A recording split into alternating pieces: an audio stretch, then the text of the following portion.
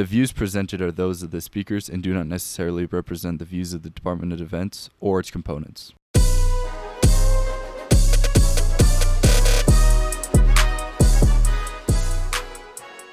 Zoomies! Welcome to part 2 of the recording with Major Drew Whitmey. Make sure to listen through the first episode to bring some context to the ideas that we will be discussing in this one. In this episode, we discuss the rewarding and challenging parts of the job, as well as the decision calculus that goes into separating. Tune in for all the details. Nuclear dot.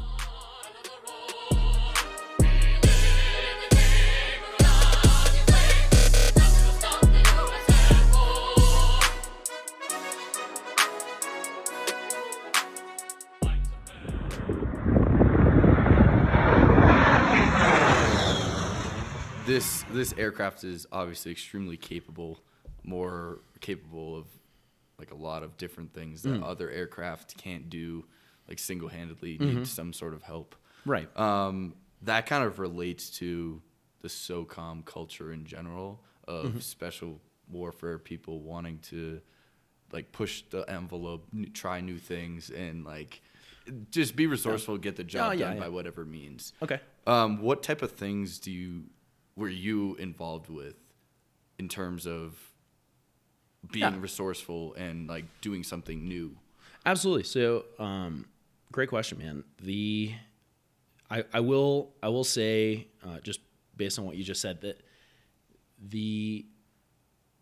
perhaps one of the misperceptions of the special operations community is that they sort of operate on their own a little bit, and they're their own thing.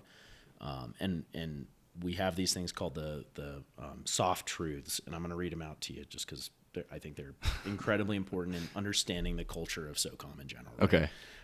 And this is something they kind of beat into us in the schoolhouse and wanted to make sure that we understood. And the first one is humans are more important than hardware. Second one is quality is better than quantity. Third is special operations forces cannot be mass produced. Fourth is competent special operations forces cannot be created after emergencies occur.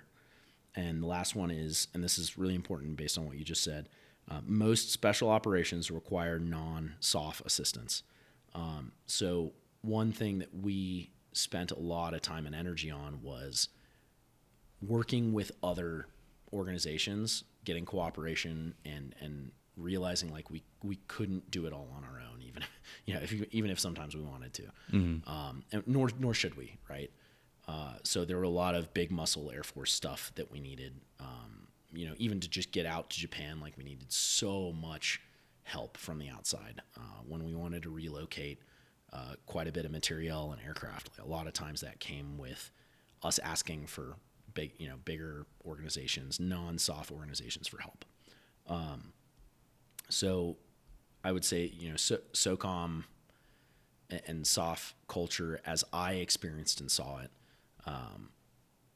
was, let's go try these, try different things, try new things, think about things differently, but also, hey, like we can't completely separate ourselves from the quote unquote big Air Force. Like we will need their help. And we shouldn't separate ourselves. We got to maintain these relationships, right? Like there was a destroyer squadron, big Navy destroyer squadron that I helped maintain a relationship with my last unit, because otherwise we would have, there's a lot of blue in the Pacific, right? So you kind of got to be friends with the Navy. So just to dispel that particular stereotype is hey, we recognize. I mean, it's in our core truths of SOCOM to maintain good relationships and get solid conventional force support. Absolutely necessary. But kind of going back to answering that question, I had a couple opportunities in my career, and one stands out specifically that was just fantastic leadership, followership, and growth opportunity for me And it was an instance where we were essentially trying something that more or less hadn't been tried before. Like maybe onesie twosie, someone had gone and done a proof of concept maybe, but by and large there was really nothing written down about it. And this was operating, hoisting people on and off of a ship that was not air capable, didn't have a landing platform, and it was certainly not built to hoist things to and from the air. And it was one of those, because if you have a smaller boat, like a speedboat or something that's more maneuverable, typically our TTPs were to hover, 5 knots forward ish, in a straight line. The boat would come up behind the V-22 and would hold, they would be position holding on us, and they would do hoists kind of to and from that boat, which was easy for us, right? Like 5 knots forward. Yeah. Like a monkey could do 5 knots forward in a stable hover, hopefully. And then, the opposite side of that spectrum was like landing on a big Navy ship. Big ship, very easy to, well, not very, but easy to see what's around you, relatively easy to hit the spot that you're trying to land at. So this ship was like the perfect size to be the worst of both worlds. It was too small to really see any of the ship other than just the communications mast and maybe the flags that were up on top of it. And also too big to be able to maneuver behind us. So it was that, like, us trying to combine two disparate skill sets that didn't necessarily agree with each other to do something. And it was, took a ton of teamwork, right? Because this was basically, I couldn't really see the ship very, very well at all. I could kind of see the masts bobbing up in front of me, but I mean, then you make glass floors. Waters, yeah, right. No, I do not want glass floors in my aircraft. Thank you. And then, couldn't really see up ahead, and the boat's moving, the water's moving, we're moving, and then you got your flight engineer in the back, which, like, here's my like plug for enlisted flight crew. I think CV-22 flight engineers, and I'm sure I'll probably get shot down for this, but like, I think CV-22 flight engineers are the most competent, hardworking, and skilled enlisted aviators out there, like, bar none. I just absolutely believe that based Big on my statement. experience. Yeah. Big statement. And honestly, dude, they are incredibly capable. They're a combination loadmaster, flight engineer, and gunner. And like a little bit of navigator in there too. So like, these guys are extremely competent, and their schoolhouse is very difficult. So, you meet a flight engineer, a CV-22 flight engineer, like, shake their hand, because that is a serious. I don't know how they do it sometimes, man. Like, these guys just get the crap kicked out of them. So yeah, flight engineer in the back that day that we're trying this thing out is just jobbing it, man. He's working with the team in the back, talking to the team, figuring out what they want to do, keeping track of the iterations, right? Because you're not always in radio contact with who you're working with. If someone's moving up and down the hoist, they can't hear you. So there's just a lot of moving parts, right? So he's counting, hey, this is this iteration. We have this many to go. He's tracking that. He's also running the hoist physically with his hand and guarding the hoist with his other hand. So he's moving the hoist cable around. And he is passing information up to the guys up front, the pilots. And he is trying to station keep the aircraft over this ship, because he's the only one that can actually see a sizable portion. He's the one that can actually see the place that we're trying to hoist to and from, right? So it's like one guy, a lot on one guy's shoulders, right? And it just smoked it, man. Like, this dude, great friend of mine, John Barry, absolutely fantastic individual, just crushed it. And so, this opportunity really stands out to me as, like, it was an opportunity to go out and up to that point, we had a couple times where we went out to the ships and kind of saw them and flew around them a little bit, but this is the first time we had done it, like, with people on board, to and from the deck, and, like, we were before and after sitting down at the restaurant, like writing stuff down on a piece of paper of like, hey, here's how we think we should do this. And then after the fact, coming back and saying, okay, line all of that out, because that was stupid. Let's not do it that way. Let's do it this way or whatever. And even on the fly, right? Like in the middle of the iterations, hey man, I'm talking to my wingman because it's 2 ship operations. So he would come in, my flight lead would come in, do his work. I'd be flying circles overhead, and then we would swap, right? He would go high, I would go low, and I'd go in, do a couple iterations, hoist up and down, hoist up and down. And so, midway through the iterations, it was like, oh, hey man, this, we should let's try this. I'm gonna try this go, and see if this works better. I'm gonna fly a little bit lower. I'm gonna fly a little bit at an angle so I can see more of the ship, but I can keep the rotor wash off of the body of the ship to keep from injuring people, right? Because like rotor wash in the V-22 is a pretty dangerous thing. You got to kind of take it seriously, right? You certainly don't want to blow somebody off the ship into the water. Like that is like big no-no, right? So just the combination of, and this is, where I had leaders that I really respected in the community that they had never done this. And these were the guys that were signing the orders to send us to go try this out. They had never done this stuff. So, we sat down with them, briefed them, hey, here's the risk. Here's what we think the risk is, because we don't really know, because we haven't really tried this.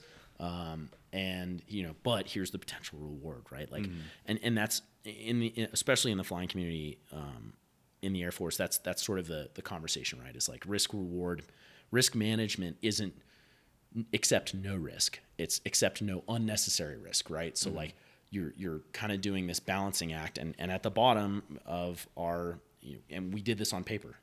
So you circle all the factors that you think were a factor that day for the flight, and then you tally them up. Everyone had point values.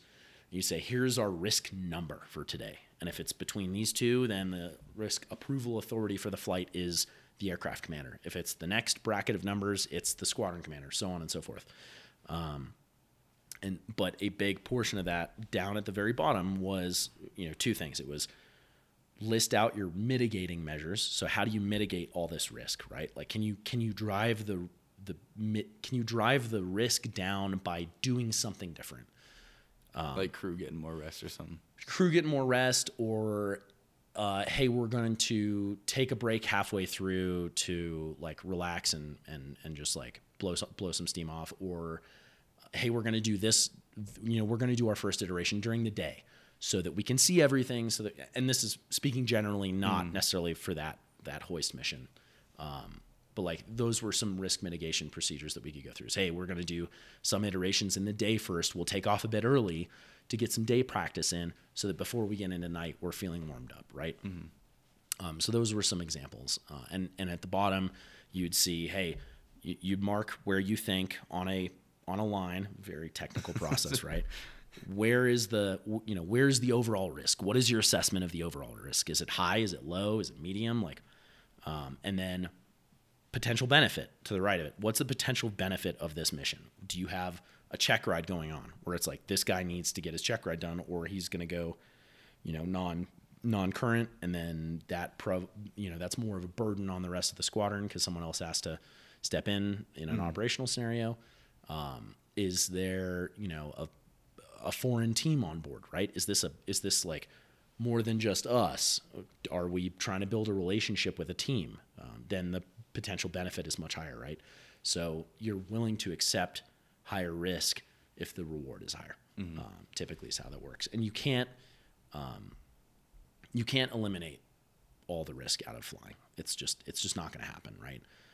So what you can do is mitigate what you can, eliminate unnecessary risk. But the best leaders that I worked with, I always found were the ones that looked at it and said, okay, once the flight goes out, and as long as the decisions are made in a reasonable manner, right? If something goes wrong, if one of those risk pieces manifests itself in the middle of the sortie, and something goes wrong, deal with it the best you can on, with the information you have at hand. And if something breaks, or God forbid someone gets hurt, Sometimes you look at it after the fact and after the dust settles and the safety guys get their chance at it and the hopefully not, but sometimes accident investigation board comes in and looks at who's at fault. But sometimes, and I would say a lot of times that decision is on the squadron commander's shoulders in terms of, hey, like, did anybody do anything wrong? Do I need to punish somebody? Yeah, I can imagine it's an incredibly stressful decision. But there were a couple times where we bent a little bit of iron, or an aircraft, got bent up a little bit, and had to bring it home, do some repairs. And luckily, thank God, I was never in something that was like catastrophic. It was pretty small things, but the best leaders that I found were the ones that realized, like, hey, there is some natural risk in what we do. And sometimes there is just the cost of doing business. And you and I talked about this last time was, you can't eliminate all the risk. Sometimes the risk manifests itself in ways that you weren't expecting. And sometimes it manifests itself in a way you were expecting, but you still, still aren't fast enough, aren't smart enough, whatever, fill in the blank, to keep something from happening, and something happens, right?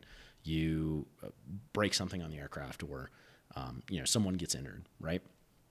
And I've had both of those things happen on flights that I've been on, and it was great to have leaders at the time, both times, where they looked at the situation, they looked at all the facts, they took it very seriously, and at the end of the day, they said, "Yep, sounds like the cost of doing business." Right? They looked at it and they said, "We did everything we could to keep everything as safe as possible, but the benefit was such that it warranted going out with some risk on the table," and they were okay with that.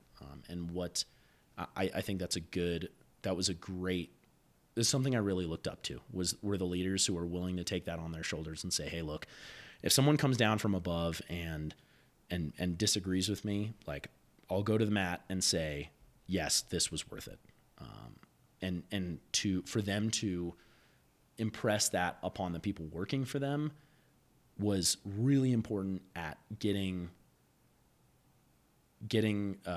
buy-in and aggressiveness from the frontline pilot corps and from the air crew in the squadron, because they knew, all the air crew knew, hey, like, I can go out there and really try my hardest to do the best I possibly can, and I know that if something happens that I can't control, I know I've got people who will defend me, because there's that sort of mutual trust. Yeah, high trust environment. Yep. There, yeah. Yes, exactly. Great. That's a great way of calling it. High trust environment. It was a very high trust environment, and that I think was probably my favorite part of being an AFSOC and being with my last set of leadership.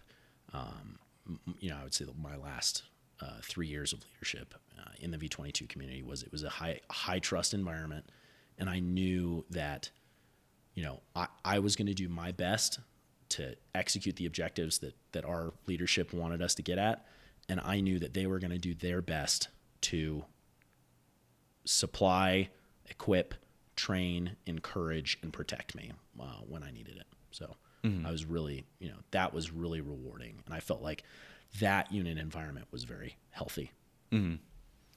Speaking on rewarding, do you find a certain period of your career in the Osprey as specific or more rewarding than another?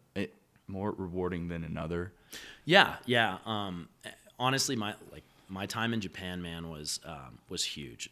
Standing up a unit was massively fulfilling. Just the feeling of like, hey, there was nothing before, more or less nothing before we got here, and now we've got a building, we've got a patch, we've got heritage and culture, we've got entire support system. That was incredible. The feeling of between arriving there and leaving, seeing the difference was huge. That was a big part of it, and then just the flying internationally and working with not only joint partners but like international partners was really enjoyable for me. Like I felt like I was out doing the thing. Mm-hmm. Like that for me was I felt like I was contributing in a real international sense to the U.S. defense policy, I guess is like the best way I can describe it. I felt like my individual actions weren't lost in the mix, that like I was able to do things and see the effect of those things with my own eyes, with my own experience, which was just like, I feel like that's the epitome of rewarding. Oh, like that word. Absolutely, man. Like my dude, fight, wherever you end up going,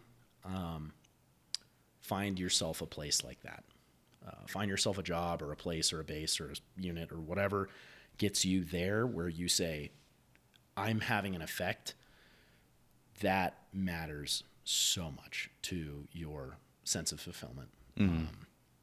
Yeah, 100%. I doubt you'll find anybody who disagrees. Mm-hmm.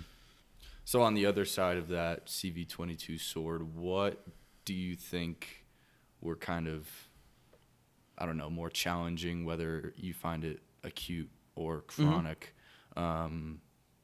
things that were really challenging throughout your career? Yeah, man. So from a career aspect, one thing that I found, frustrating was that, and this is, not specific to the V-22 at all, was the shift towards more administrative burden. The longer I was in, the importance and the weight that's applied on administrative performance felt like it started to outweigh the focus on aviation, which was, and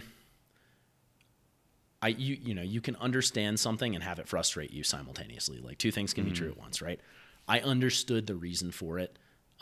It still was something that I felt as a negative thing for me. Some people get to that point and they say, yep, I'm ready to walk away from flying and focus more on administration and leading organizations and stuff like that, and check the boxes that I need to check to get to higher leadership positions. And like to those people, great. Like they have a great time. They, a lot of those guys will stay in longer because they're already happy with the path that they're going down. But I didn't find it as pleasurable. So that was a challenge I found, was that, the more time I spent not doing what I felt was immediately operationally relevant, the more time I spent doing stuff other than that, was less pleasurable for me. Is that part of the reason why you came to the academy to teach soaring? Yeah. Yes and no. I knew that wasn't going to change coming here. So less that.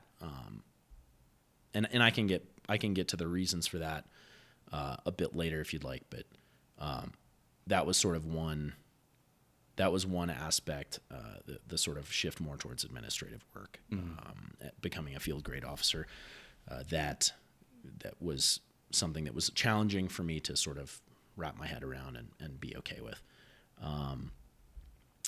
In terms of CV-22 specific stuff, challenging wise, the CV-22, I will say, does not have a good reputation for maintenance capability. And I'm not talking about the capability of the maintainers, right? Our maintainers were fantastic individuals. It is a very complex aircraft, and it is kind of the first of its kind, right? So there were a lot of lessons learned over the lifetime of the V-22 of like, hey, we should have designed this differently. Yeah, I guess we should have, but okay, we have hundreds of these things now, so you can't really exactly get rid of them. And so, and I hope, hopefully, and I'm looking forward to seeing with the future vertical lift program that's happening over in the Army, they're looking to replace their entire Black Hawk fleet with tilt rotors. It's called the V-280 Valor that recently won won the contract. Now, from my understanding, the contract's being disputed by Sikorsky. I believe the Sikorsky product, which is more of a traditional helicopter product than a tilt rotor. But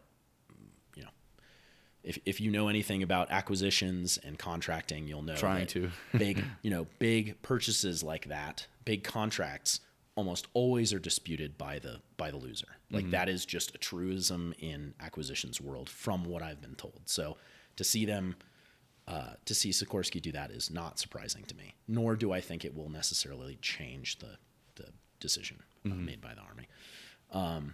But my hope. Sorry, going back to the point of that, my hope is that the V280, Bell's V280 product, will address a lot of the ills of the mechanically of the V22, very complex system. But and it seems one of the things that they've done is they've made the engine fixed laterally, and the transmission now is the only thing that tilts, right? So in the V22, the engine is underslung underneath the transmission. The whole thing moves vertically. Well, one thing that we didn't really know at the time that we were developing it, but now we know, is turbine engines don't like to be stored vertically, because all of the oil pools towards the exhaust section, and that's not good for a turbine engine, right? Things that we didn't really know, but now we do. So the V22 has some mechanical ills, and it's not an easy plane to work on. If you ask any maintainer, any V22 maintainer, they will say that V22 is probably the most difficult plane they've ever worked on. Like almost all of them that I've talked to have said that, right? It's just hard to work on for whatever reason. So that causes some other issues in terms of, hey, how many planes are we going to have today to fly? Okay, well, we're supposed to take out a 3-ship. We have 1 plane. Fantastic. So, and I'll reiterate, this is not a dig on the maintainers. A lot of times these guys have a limited amount of time to deal with a plethora of problems, and they're doing their best, right? So sometimes it's just the way things come out. So that was a challenge that I would say most V22 guys will say that was a challenge, was going into a day thinking that you're going to fly 6 hours and coming out of the day with 15 minutes of hover time before the aircraft decided it wasn't going to fly today. Yeah, it's got to be frustrating. Right?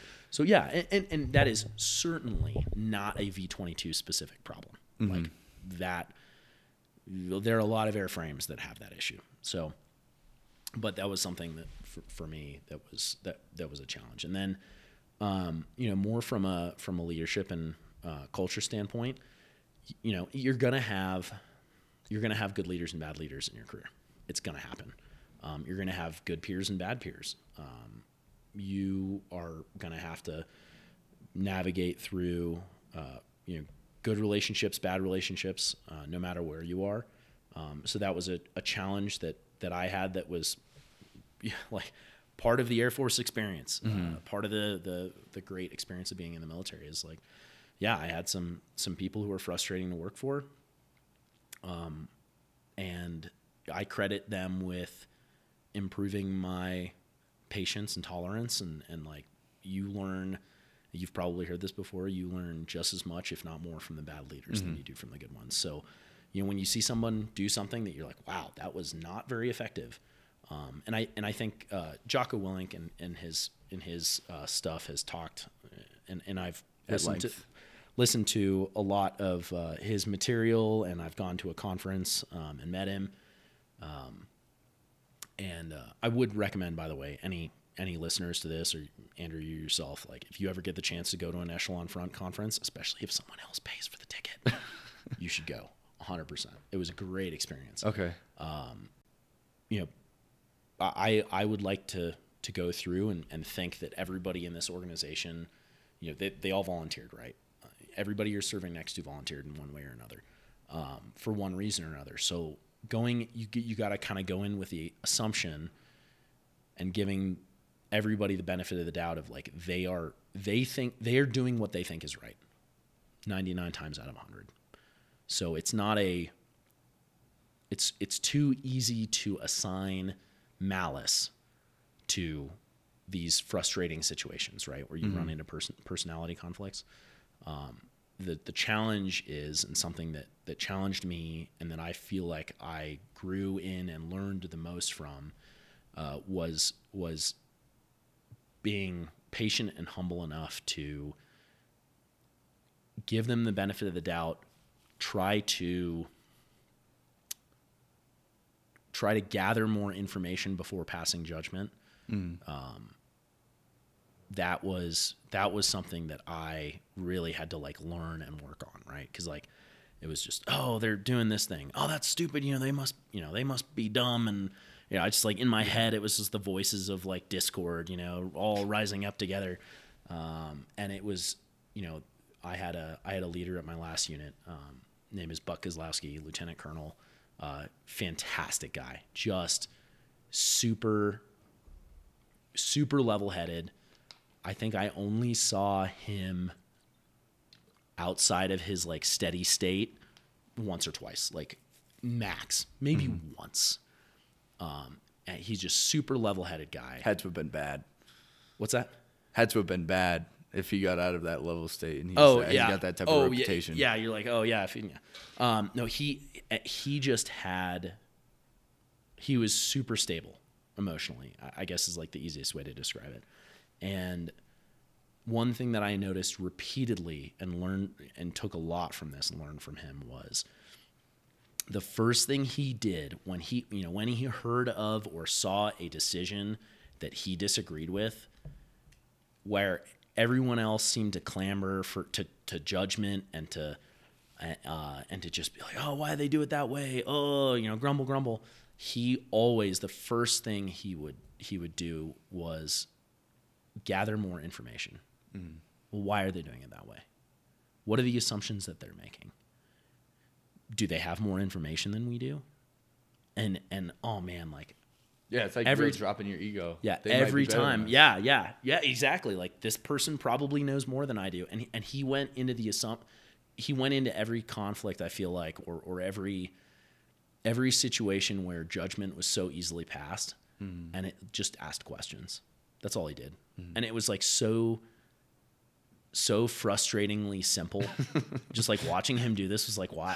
Why can't I be that cool? You know what I mean? Like why is that not my initial reaction? So that was a challenge for me in a positive way though. Like that was something that he taught me, and I learned, and really has like helped my my peace of mind and my acceptance of like, hey, the people making decisions above you, below you, wherever, a partner, a coworker, like if you drastically disagree with a decision that's being made or whatever, like ask questions first, because chances are you don't have all the pieces. Like you don't have all the information, and sometimes they do, right?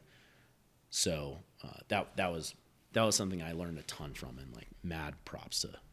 I think Jocko touches on that a lot, of catching a lot of data points, because like you're saying, if you make decisions off of one or two, it's like, I don't know, I'm in stats right now, and if you're trying to make a trend line off of 2 data points, it could be way off versus if you have 5 or 6. So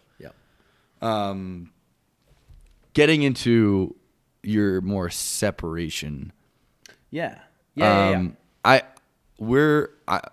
I'm kind of lost for words. I'm going to be interviewing Colonel Rutter tomorrow, actually, about military money and retirement money vehicles and things like that. Okay. So if you have any other points about separation that you think cadets, because I haven't really ever talked to anyone about the separation process, what types of kind of hoops you have to jump through, what jumps out of nowhere. Do you think you'd speak to that? Yeah, absolutely. So do you want me to start with like the more financial stuff, just because that's what you were just talking about? Or I'm going to be covering it. Oh, okay, gotcha. Okay, so I'll focus less on that then, because whoever you're talking to probably is much more educated on it than I am. Separation, I'll take this from it like a knuckle dragging pilot perspective, right? Like your ultimate layman. separation has been interesting. So going into it, I had choices to make. Coming up at the end of your active duty service commitment, you have a choice. You kind of have three choices, right? You can be what I like to call the free agent. So the option number one, do nothing, right? like stay the course, don't get out. Which is, by the way, like, this is an option that your enlisted brothers and sisters don't have. So like, cherish this. This is an option that you have that they don't. Mm-hmm. Is the stay the course and do nothing. The current vector option, which is stay in, but also like don't incur a more active duty service commitment. And a lot of times that comes in the form of a like retention bonus of some kind, right? So there are a lot of positives to that. You maintain the flexibility of a stable employment via the military, right? Mm-hmm. Do they not expect you to promote at a certain? Or did you go out of the zone? No. That actually is not, to my knowledge at least. Excuse me. That doesn't factor in. Okay. You can still promote just as well as anybody else, even if you're not under an active duty service commitment. There are a couple things that will incur an active duty service commitment, like school, PME. If you go to ADS or ACSC, you do incur a service commitment from that. Mm-hmm. Depending on what level and in residence versus not in residence, there's some opportunities that will incur an active duty service commitment or some sort of commitment to pay back the thing that you've done, right? So school, a lot of times will incur an active duty service commitment. Getting trained in another aircraft, those are the big two that really come to mind. So you can be a free agent pretty easily once you've hit the end of your pilot training commitment. While I'm thinking of it, speaking of active duty service commitments, for your listeners or yourself who have wife/kids in the near future, as soon as your dependents are put into DEERS, transfer your GI Bill benefits to them. This is not talked about nearly enough. As far as when I was a cadet, it wasn't talked about at all. Mm-hmm. I didn't find this out, and I'm embarrassed to say I didn't find this out until I was a mid-captain. When you transfer your GI Bill benefits to a dependent, that costs you, I think it's 4 years, 4-year service commitment, if I remember right. So if you don't realize that and you wait until later in your career, you're like, oh wow, I have to sign a 4-year contract to transfer my benefits to my family. So a foot stomp, mm-hmm. and tell all your troops this too, is transfer those benefits as soon as humanly possible, because you do not want to incur that as a service commitment later. So yeah. If you manage to get to the end of your service commitment, you basically are in sort of free agent status. There's one other thing that incurs a service commitment is PCSing. Every time you PCS between bases, you incur CONUS to CONUS, you incur a 2-year service commitment every time you move. So the idea is that they don't move you someplace new and then you say, sweet, thanks Air Force, peace, and you get out like the next week, right? So there's some cost that's incurred by the Air Force to move you. So the assumption is that you're going to stay where they put you for a bit. So that brings into the conversation of retainability. If you are outside of a service commitment and they try to move you, PCS you somewhere, you can do what's called a 7-day opt, which is, and someone who's smarter on me on this than I am can correct me. Basically, it's saying, okay, I don't like where you're trying to tell me to go. No, I'm not going. But the implication is within, I think that's why they call it 7 days. Within 7 days, you basically have to apply for separation from the Air Force at that point. That's a quick decision. Now, that doesn't mean you have to be gone from the Air Force within those 7 days. That just means you have to apply for separation. Isn't it like a 6-month notice you said? It is right? a 6 month.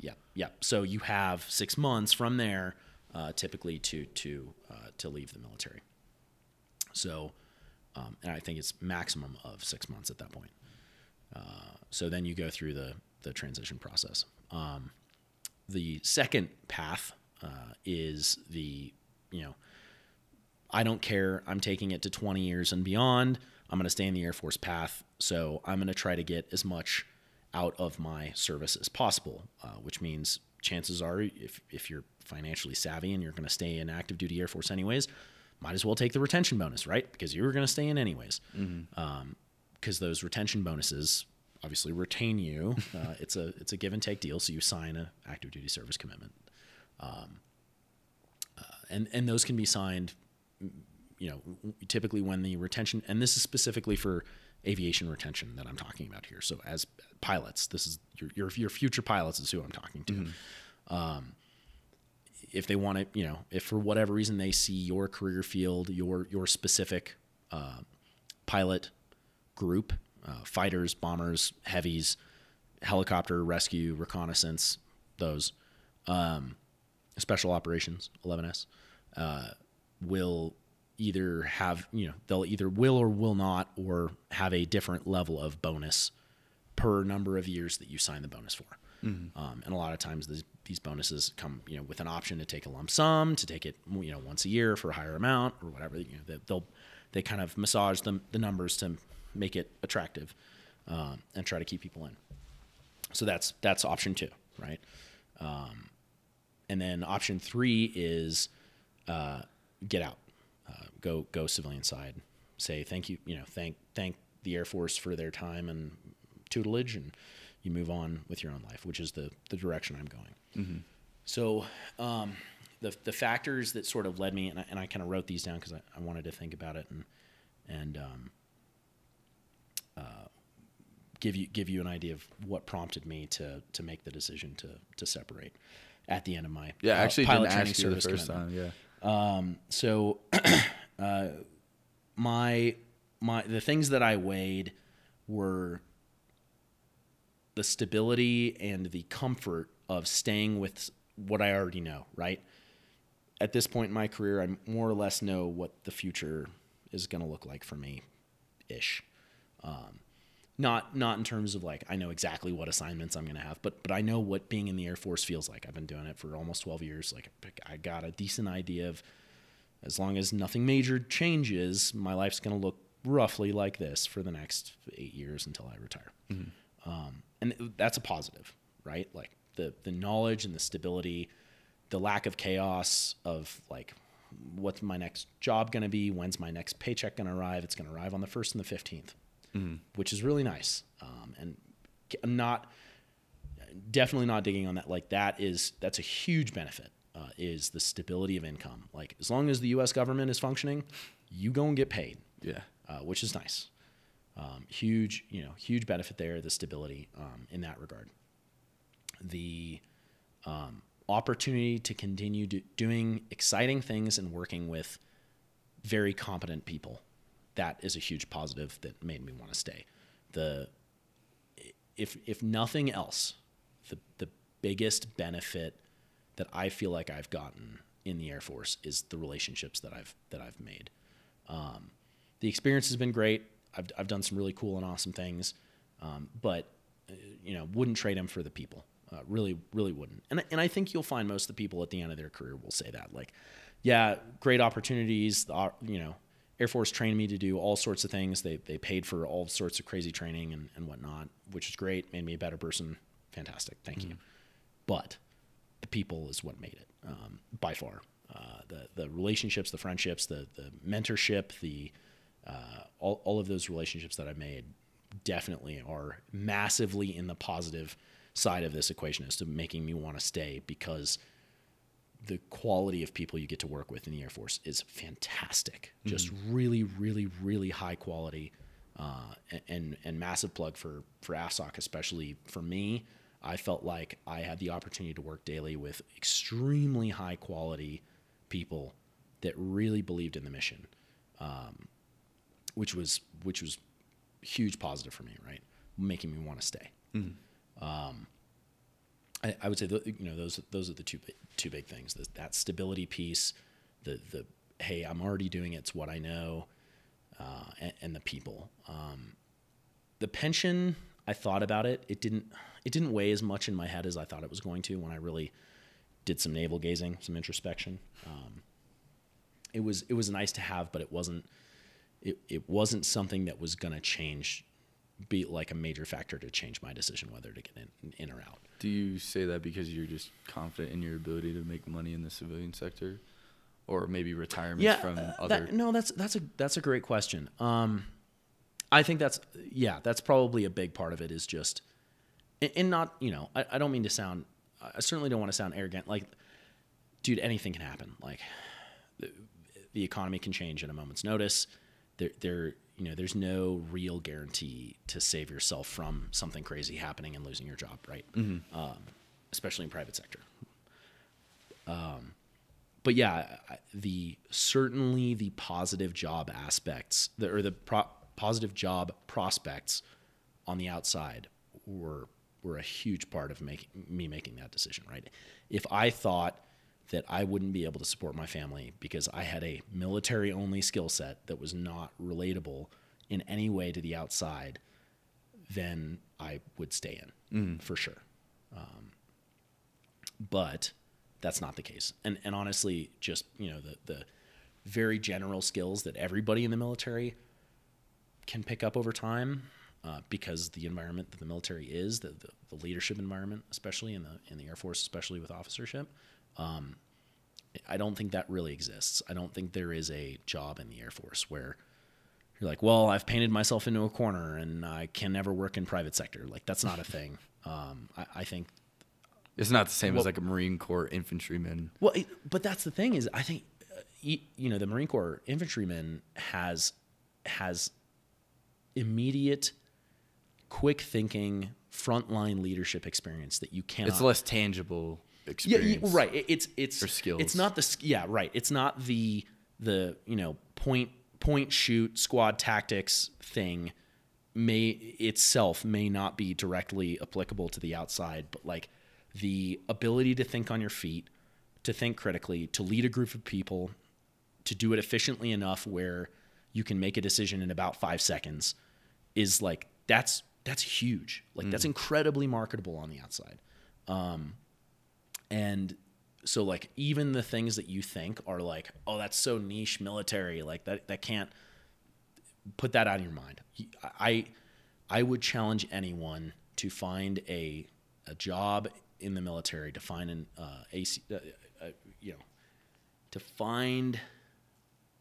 I would challenge anybody to find a job in the military that could not be applied easily to private sector. Even if that specific job doesn't, the skills that you get from it certainly are. And from what I have heard, I can't speak authoritatively on this because I'm not there yet. I'm not the person hiring people. From what I've heard, there is certainly a positive weight given to military service by private companies, not just because they're patriotic and they want to hire veterans. There is a little bit of that in some industries, I know, but more because the military in general, and I think officership and leadership especially, has a lot of intangibles in terms of bringing in somebody who's a team player, someone who communicates well, someone who works well with others, someone who can lead.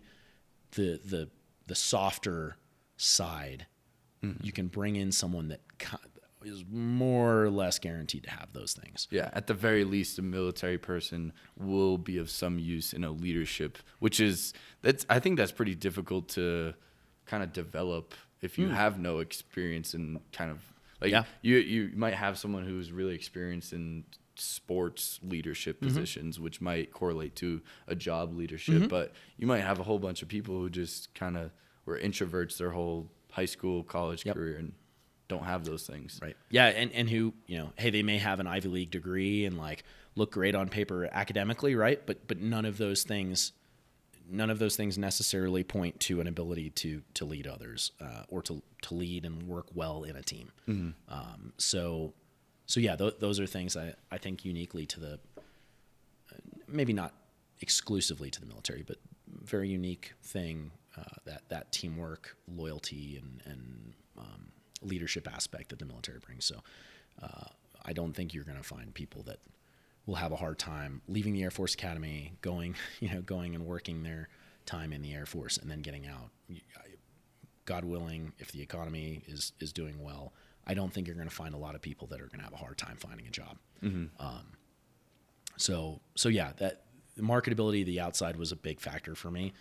I felt pretty confident based on my friends who were going through it, my friends who had already gone through it, people far, far smarter than me on the aviation industry in general, who were saying, hey man, like if you're going to get out, now's the time.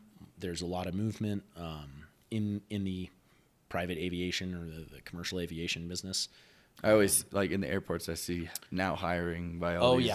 Yeah. There's a lot of hiring, a lot of mobility in the aviation sector right now for pilots, and it's putting a pressure. I would imagine. I'm not let's say I'm not in the A1 office in the Air Force regularly, but I can imagine it's putting some pressure on the Air Force to try to figure out how to retain their pilots, how to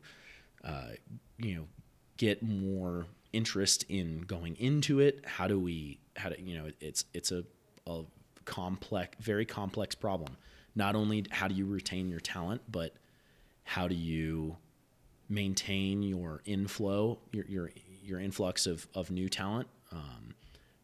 How do we solve issues with maintenance and pilot training, right? That's something that's happening right now, is there are engine issues with the T-38, which is causing, backwards pressure on the pipeline, all the way back through the T-6s, and people are kind of sitting, waiting for pilot training dates for a while now. So there's T7 to the rescue. Yeah, right, exactly, man. But don't hold your breath, because every aircraft has its things, and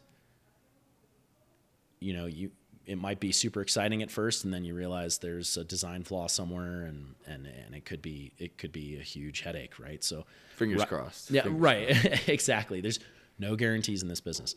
I hope. I really do. I hope the next jet trainer is fantastic. I think our future pilots deserve it, and I really hope for success there. But that's one of those things that I've seen enough go right, go wrong, go right, go wrong, in terms of maintaining a healthy fleet of aircraft, that I've learned not to hold my breath with new aircraft acquisitions. Let's just put it that way.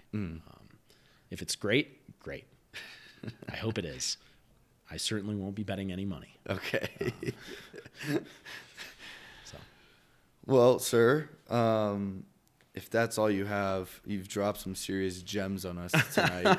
I appreciate that. Whether it was intentional or not, I remember a few of them just came off the top of your head. Do you have any closing remarks you want to leave cadets with advice? Anyone looking to commission, really? Yeah, man. So, coming from, and this is, in context is important in this advice, right?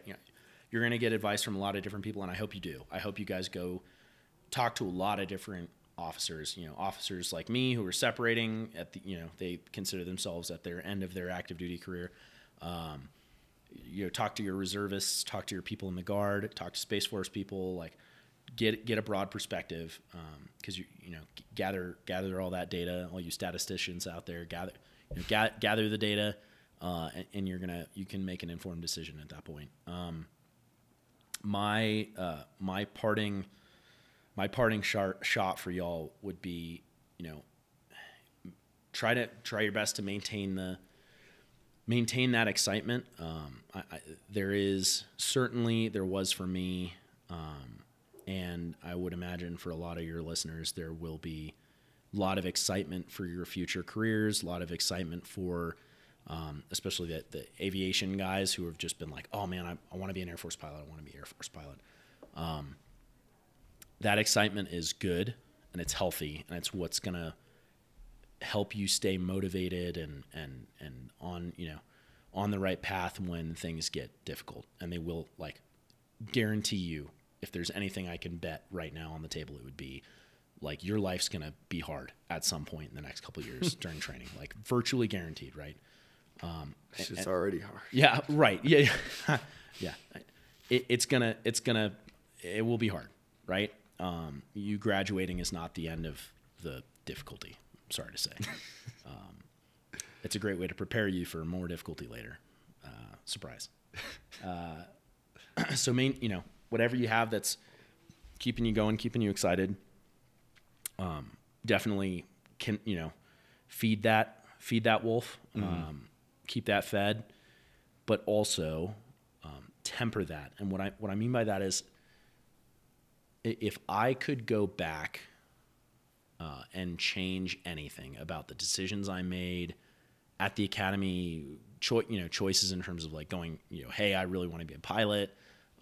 Because I had a couple different decisions to make. I was looking at being a 6'2", developmental engineer. I was looking possibly being a pilot. And I was really excited about being in aviation, being a pilot, which just really, really spoke to me on a visceral level and really drew me. And that is as much thought as I gave the decision, I think, which I think was a mistake on my part. Now I'm trying to give myself a little bit of like benefit of the doubt. Like that's just how my younger brain worked. Was the excitement like took up everything, and I had no more room. I had no room for like some like sober introspection. So if there's a piece of advice I can give is, feed that excitement, keep it alive, keep it motivating you, but take some time to do serious, sober analysis and introspection of what you want to do with your career. Now, I'm not saying you need to like sit down and plan your whole life out right now, because like, first of all, that's an exercise in futility, because your career is not going to look anything like what you thought it would. Like, just let that go. But what I mean is, do some introspection of the things that motivate you. Ask yourself, why do I want to do these things, right? And it might not change your decision.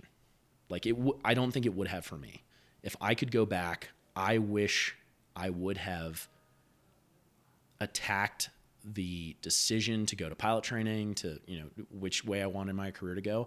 I wish I would have made that decision with a more sober, analytical, introspective mind. Like, okay, why do I really want to do that? What's the motivation there? Is it because, my parents really wanted me to do it? Is it because it's sexy and it's in the movies? Is it because I think it will be great on the outside? It could be none of those. It could be all of those, but like find, really do some introspection on the things that are motivating you, so that you can make the decision, and not just so that you can make the right decision for you, but also so that you can live better with that decision, so that you can feel like you didn't.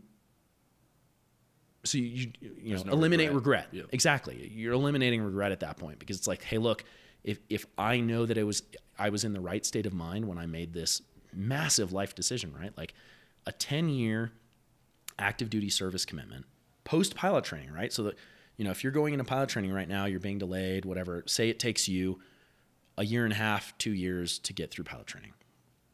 Just rough estimate, right? It was roughly that for me. It was a year and a half, 2 years. So maybe even longer for y'all, depending on what the delay in the pipeline is.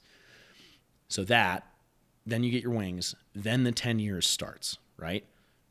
10 years is a long time. It really is.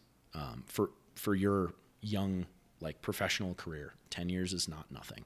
So go into that with a sober mind of like, hey, I'm making a sacrifice, right? I'm sacrificing 10 years of flexibility where I can't just do what I want, that the military is going to tell me what to do for 10 years. you know, approach that with some sobriety of mind and some maturity. And I think, you know, it may not change your decision. It wouldn't have for me, I don't think. But certainly you will be happier with the decision that you did make, because you will have known that you went about it in a mature, sober way. I guess is the advice. It's very touchy feely, meta, you know, getting in, you know, psychology, getting inside your own head sort of thing, advice. But I think that's advice that can apply to every graduate out of here. It's not, hey, you know, make sure you go helicopters. Like, I'm not going to give you that kind of advice, because that's only going to apply to a couple people. But yeah, and just, and this is going to sound so silly, parting shot is just be a good person. And like, and I don't mean that in terms of like, be of upstanding moral character. Like, yeah, okay, great. Like, cool. You guys have certainly had enough of lectures about that. Yeah. I'm not gonna talk about that. I'm talking about just work on your interpersonal skills. Because like when all else falls out, you like the other people in the Air Force is going to be a constant, right? So if you are a person that finds yourself constantly in conflict with others in a negative way, work on that. Don't expect the rest of the world to get out of your way. Ask yourself, is what I'm doing positively affecting the people around me? Because that is a universal, inside, outside the military, whatever. If you're just focused on being a good dude, like just being a good person to other people around you, you'll find like that will overcome a lot of things. A lot of negatives can be overcome with just like, well, hey, he made this mistake, she made this mistake, whatever. But man, they're great to be around. Like I can't tell you the number of times I've heard that sentence in its various forms said in the squadron, in leadership, in decisions on whether or not to put somebody in a position. A lot of times it comes down to, yeah, but do I want to be around this person? Because that change, like that quality is weighted very highly in the minds of others. And I'm not saying to obsess about what others think. Right, exactly. Don't be a sycophant. Don't obsess about what other people think of you, but certainly go into every personal interaction with someone else with the mind of being a positive force in their life. I guess is the easiest way I can distill that down. And I think you'll find that will that will make your career much more enjoyable. It will improve the productivity of the teams that you're in. It will your outlook on your own self, your own career will be improved. So really, really focus on those personal relationships, because they really, really matter. And that's it, man. That's all I got. It's a lot. Sorry. No. Like I said, gems, nuggets, what the wing needs to hear. I was when you were talking about get all these data points, I'm like, when is he gonna plug the podcast? yeah, exactly. Listen to the other episodes of the podcast, definitely. Well, sir, I really appreciate you coming on. It's been my pleasure speaking with you. Oh, dude, likewise. As much as this whole kind of project has brought us together and been able to talk, I've really appreciated all of it. Of course. Thank you. Yeah, and man, honestly, anytime, if you find an opportunity later to do like a board of people or whatever, I'd love to come back and continue. If anybody out there on your podcast reaches out to you and asks for my information, freely give it, please. My phone number will stay the same probably for the rest, hopefully for the rest of my life. Email likewise. So you have my contact information. For any listeners, if you have any more questions, I would love to answer them directly. So please reach out to Andrew and he'll get you in touch. Sweet. Thank you, sir. Thanks. Well, there you have it. Major Drew Whitmey and his career as an Osprey pilot. Feedback is much appreciated, so please let me know if you prefer a two-parter or if longer form works fine. Thanks for listening. Cormac.